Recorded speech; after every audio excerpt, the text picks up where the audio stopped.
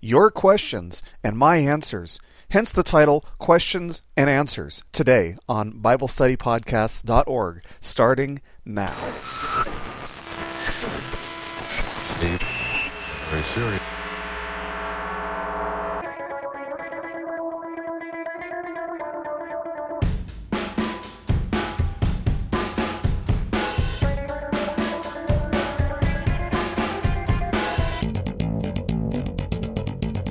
Hello, everybody, and welcome once again to BibleStudyPodcasts.org. Today is Saturday, July the 5th, and I'm your host, Toby Logsdon, and welcome to our question and answer lesson. Boy, you put a lot of thought into the intro today. Yeah, well, after my last semester taking a class in logic, I was ready to make a logical deduction. So that was a deductive argument. Anyway, welcome you guys to BibleStudyPodcasts.org to our question and answer lesson for July of 2008, and welcome to Christina, who's going to be joining us today. As you guys probably noticed, we didn't have the question and answer lesson on Wednesday. We had an essentials lesson, and that's because I've gotten a lot of really good feedback from you guys. Apparently, you guys really like these lessons on the essentials, so I didn't want to have to miss it for 2 weeks in a row, to skip over it for the question and answer lessons 2 weeks in a row. So we're going to be doing them on Saturday, today and next week, instead of on Wednesday, just so that we can get that extra lesson in for the essentials. Because really, that's fundamental stuff that I do want you guys all to get. So anyway, again, welcome Christina, and what's our first question today? Okay, our first question today comes from Joe. Joe writes, quick question, what do you think of the Lakeland revival?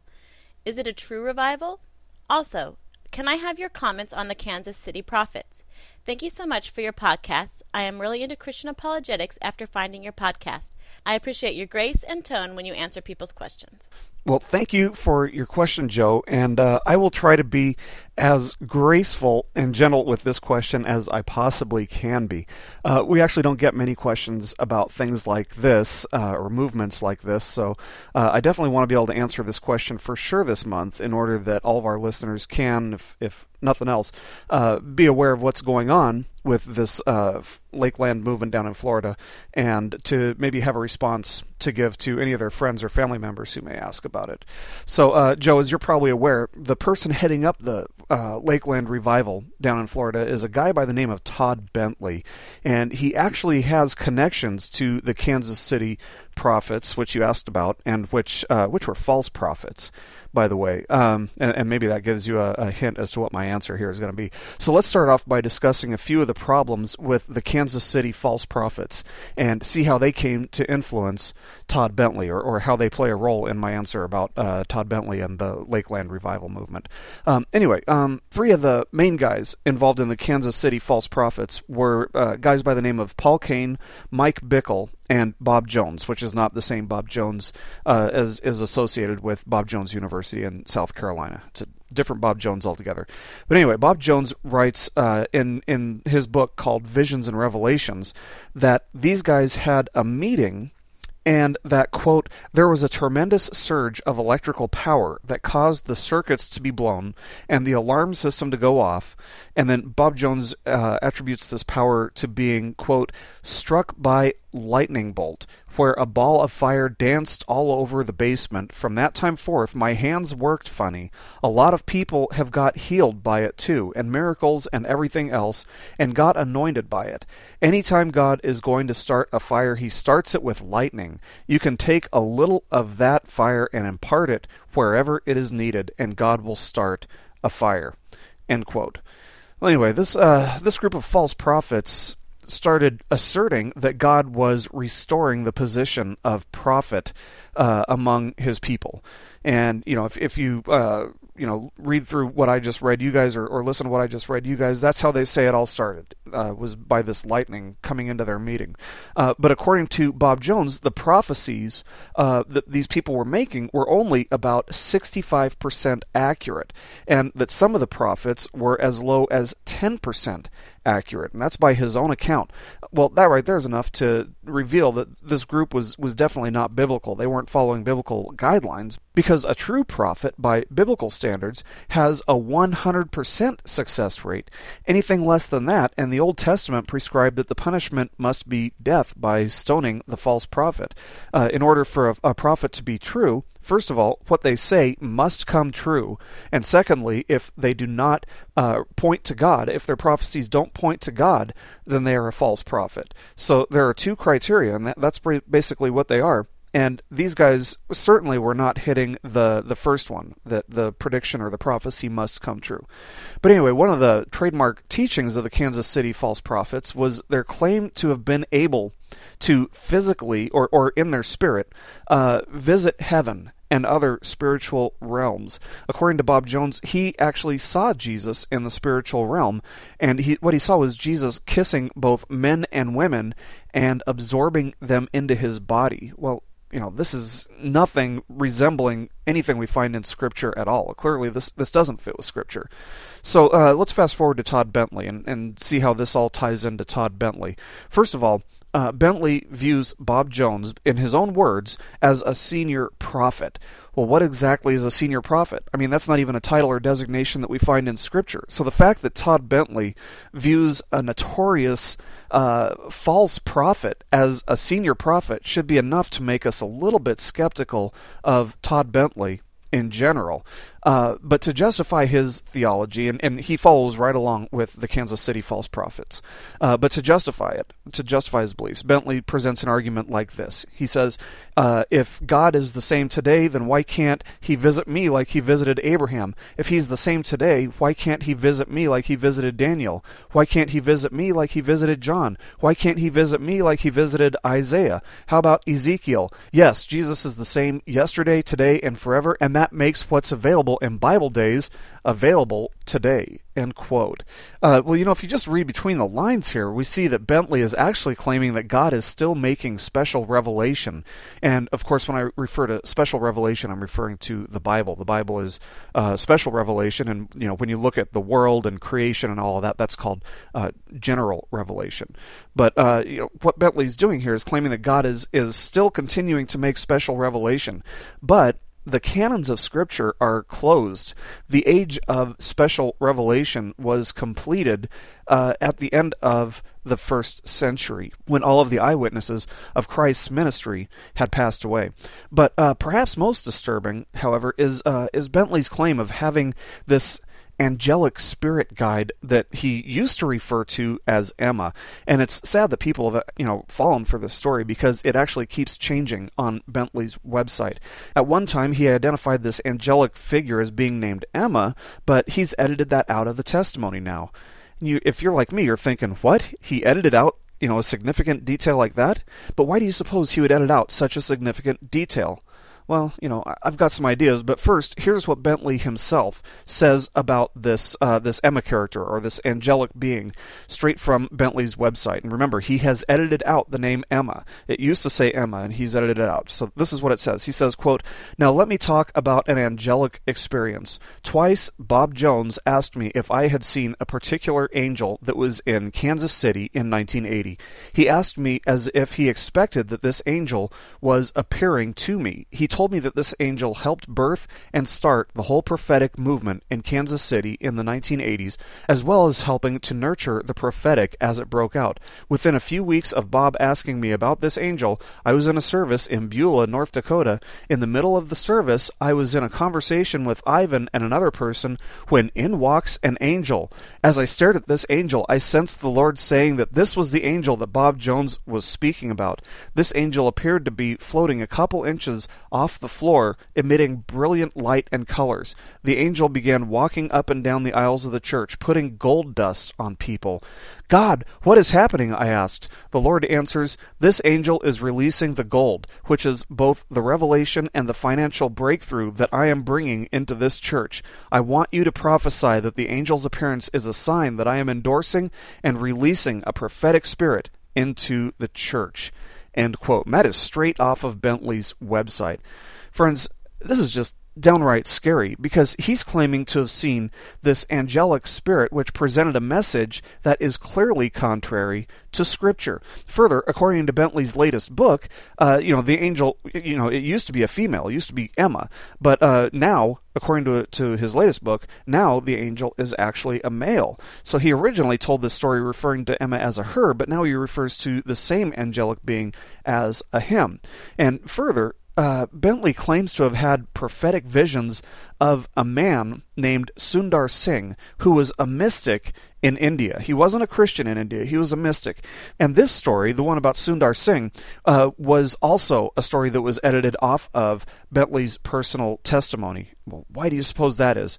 But once people called him out on it, they actually put that story back up. And this is what Bentley claims about that vision, straight from his website. Again, he says, quote, "In a visitation, the glory cloud of revelation descended upon the church. It was also during this time of prayer that God took me in a vision to what I believe to be the Himalayan mountains. I saw an Indian man with a turban on his head and heard the whisper of the Spirit say, 'This is Sundar Singh. I am releasing anointing of revelation like this.'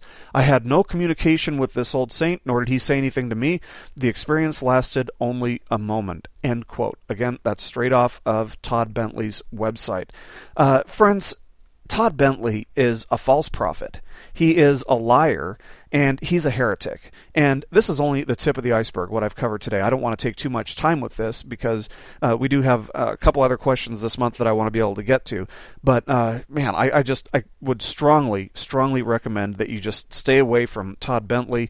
People have forged up counterfeit revivals before.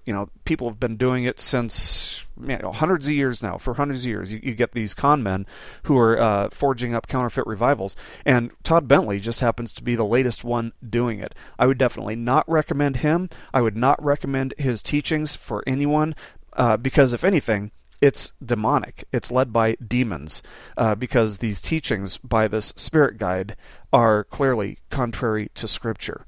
And Paul makes it abundantly clear that if an angel comes with a different message than the Bible, that it is to be accursed. That angel is to be accursed. So thanks for the question, Joe. I hope that answers it. And if you have any questions or need further clarification, by all means, go ahead and send me an email again at cleanslate.ministries@hotmail.com. But God bless you, Joe. Thank you so much for the question. Okay, Christina, what's our next question? Okay, our next question comes from Adrian. Adrian writes, "Do you believe that there is life on other planets or worlds? Is there any scriptural backing for or against this argument? I personally believe that there are other forms of life, example like angels, but to think of life like bacteria, plant, animals, etc., existing on other planets is incredible because our own world, Earth, is so unique." Well, thank you for the question, Adrian. And yes, our world is definitely unique. If you want to do an amazing study, do a Google search for fine-tuning of the universe. And, you should be able to come up with some amazing statistics for how rare Earth is. But let's go ahead and get to this question. I take particular interest in questions like these because I have personally witnessed what most people would refer to as a UFO. Yes, indeed, I have. 3 summers ago, actually, I was on a mission in the country of Moldova in Eastern Europe, and on my last night there, several of us were laying out in the yard of the house that we were staying at, watching the meteor shower, which comes every year around August 10th. Well, there were 5 of us out there in total. There was Mandy and Ruth, who were missionaries from Ireland, Herbrecht and Danny, who were missionaries from the Netherlands, and myself. So after watching the meteor shower for probably 45 minutes or so, one of the girls pointed out something that looked to be about the size of a meteor, but what it was doing, it was zigzagging across the sky. And the only words I can use to describe it, or the only thing I can compare it to, or its pattern to, would be a heart monitor. It looked like it was just zigzagging like a heart monitor, going up and down, up and down. But it was pretty high up. I mean, it looked like it was very high up. So it would have been covering several miles in less than a second going one way, and then it would zigzag back the other way, covering just as many miles in less than a second, with no stop or no pause to redirect momentum. So it was pretty bizarre, to say the least. And we watched this. We watched it doing this movement for about 4 or 5 minutes. Now, as far as I know, there isn't any technology that can move a flying object so many miles or over such a great amount of space in less than a second, only to have it zigzag back the other way without slowing down or losing momentum or gaining momentum going back the other way. So, in fact, this would seem to completely defy the laws of physics entirely. And I honestly don't know if there is life on any other planet, and the Bible doesn't really say too much about it either.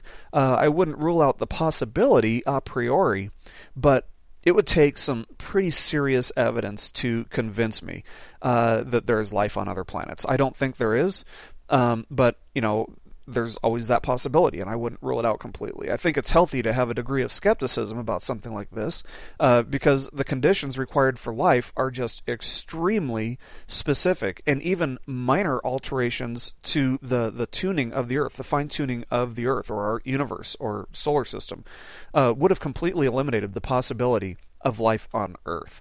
The reason we're searching for life on other planets, or the reason NASA or any other science agency is looking for life on other planets, is basically to prove that evolution is true. That's really the motive behind their actions, and it's primarily the evolutionists who want to find proof of life elsewhere in the universe to substantiate their belief system. Well, our DNA is solid proof of intelligent design, and there are signs of intelligent design that we're literally surrounded with all the time, and evolutionists actually have to overlook these things, because if they acknowledged the intelligent design of humanity or of the world that we live in, they would have to face the reality of creation, which necessarily means that there was a creator, which of course means that they are ultimately accountable and responsible to someone other than themselves. And they wouldn't want that now, would they? Well, I don't want to sound paranoid or anything, and I typically don't buy into conspiracy theories or anything like that, but I do have a couple theories about what this might have been that I saw, and what, a lot of the UFO sightings might be. First of all, let's face it, the common citizen just doesn't know what kind of weaponry the top militaries in the world possess. We're fully aware of the stealth bomber, for example, and we have difficulty comprehending or fathoming how it's physically possible to design an aircraft that can do what the stealth bomber can do. But the fact that we're aware of the stealth bomber, to me, makes it clear that we have something even greater. That something greater than that must be in our possession. So some alleged UFO sightings very well could be the government testing a new aircraft or weapon, or what have you. Another possibility is that UFO sightings are actually pranks or optical illusions. But I think a lot of them are pranks. In fact, there have been a couple of widespread UFO sightings reported in the Phoenix, Arizona area in the past few years, and people actually have video footage of these red lights slowly rising up above the city and just hovering above the city. However, just a month or two ago, someone actually came forward and admitted that they had tied flares to helium-inflated balloons and then let them go so that they would be in, kind of a round formation. It was playing tricks with people's heads. This guy had fooled literally thousands of people who otherwise would have had no logical explanation for what they saw, because he was letting them go at night. They couldn't see anything except the red flares. So anyway, it's possible that when people think that they're seeing an alien spacecraft, they're actually having a joke pulled on them, or they're not accurately seeing what is there. It could be an optical illusion, could be a number of things that are causing a person not to be able to register exactly what it is that they're seeing. And the final possibility, in my opinion, is that UFOs are actually demonic entities. And think about it. If demons could physically manifest themselves in formation of a flying object or whatever, people begin to think that there's life, somewhere else out there. If there's life other than us out there, then maybe evolution is true, or maybe the aliens are the ones who put us here. And that's actually, some scientists actually think that. If you've seen the movie Expelled, there are some scientists who actually think that aliens may have put us here. But demons would have nothing to lose and everything to gain by deceiving people into thinking that they're seeing an alien spacecraft. And if you do some research on people who claim to be abducted by aliens, they present some pretty compelling testimony, and they say, well, this is what I saw, and then they compare that testimony with something that somebody else saw. And it sounds like, pretty similar stories. But, if you do some research on these people, none of them are born-again believers. And all of them have some type of background in the occult. So it would be no surprise to me if UFOs were actually a manifestation of demonic spirits. And in fact, that's what I believe some of these reported UFO sightings are. The problem with believing that there's life on other planets, for me, is that I believe that Jesus was fully God and fully man, just like the Bible teaches. Jesus died, Jesus was buried, and he was resurrected in the flesh and ascended to the right hand of the Father as flesh. And that's where he is right now, according to the Bible. And when he comes again to establish his kingdom on earth, he'll still be in the flesh then as well. Well, why did the Son of Man, why did Jesus have to come in flesh to begin with, you might ask? Well, it's because in order to reverse the curse of sin, he had to be one of us. To redeem us, he had to be from us.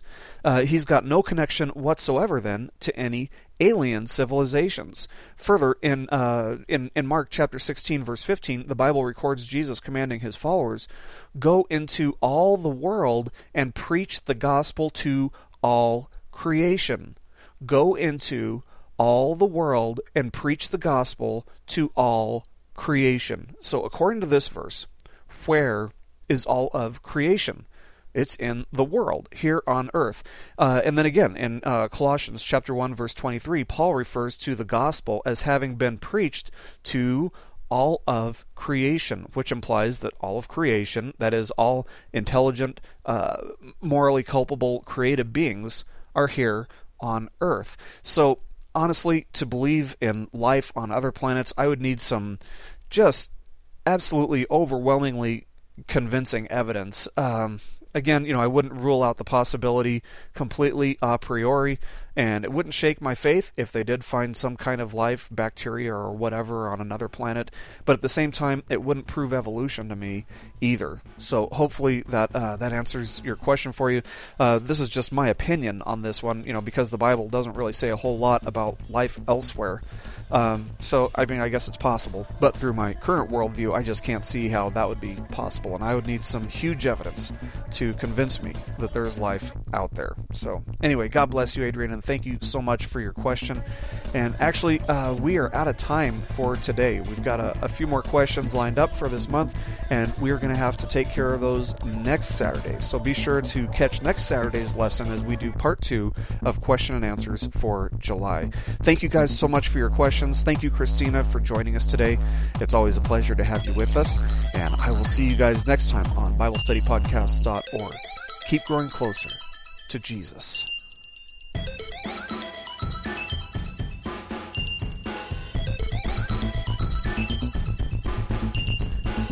This lesson has been brought to you by BibleStudyPodcast.org, a paraministry of Clean Slate Evangelical Ministries, which is a nonprofit, listener-supported ministry based in Monroe, North Carolina. While our desire is that your primary giving be done with your local church, if the Lord is leading you to support our ministry, we do depend on your support to keep our ministry going and growing. If you feel the Lord calling you to support our ministry, you can go to BibleStudyPodcast.org and click on support on the right-hand side. You can make a tax-deductible donation from there. By doing so, you'll be helping us to reach multitudes of people each and every month from around the world who, just like yourself, desire to find answers and meaning in Scripture. We thank you for listening today, and we pray that the Lord blesses you and draws you closer to Him. Keep growing closer to Jesus.